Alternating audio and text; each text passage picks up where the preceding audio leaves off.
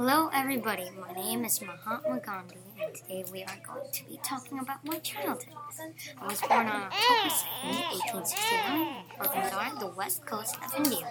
I grew up to be a person who loved the whole world, the adventure styles. I am the preeminent leader of independence of British ruled India.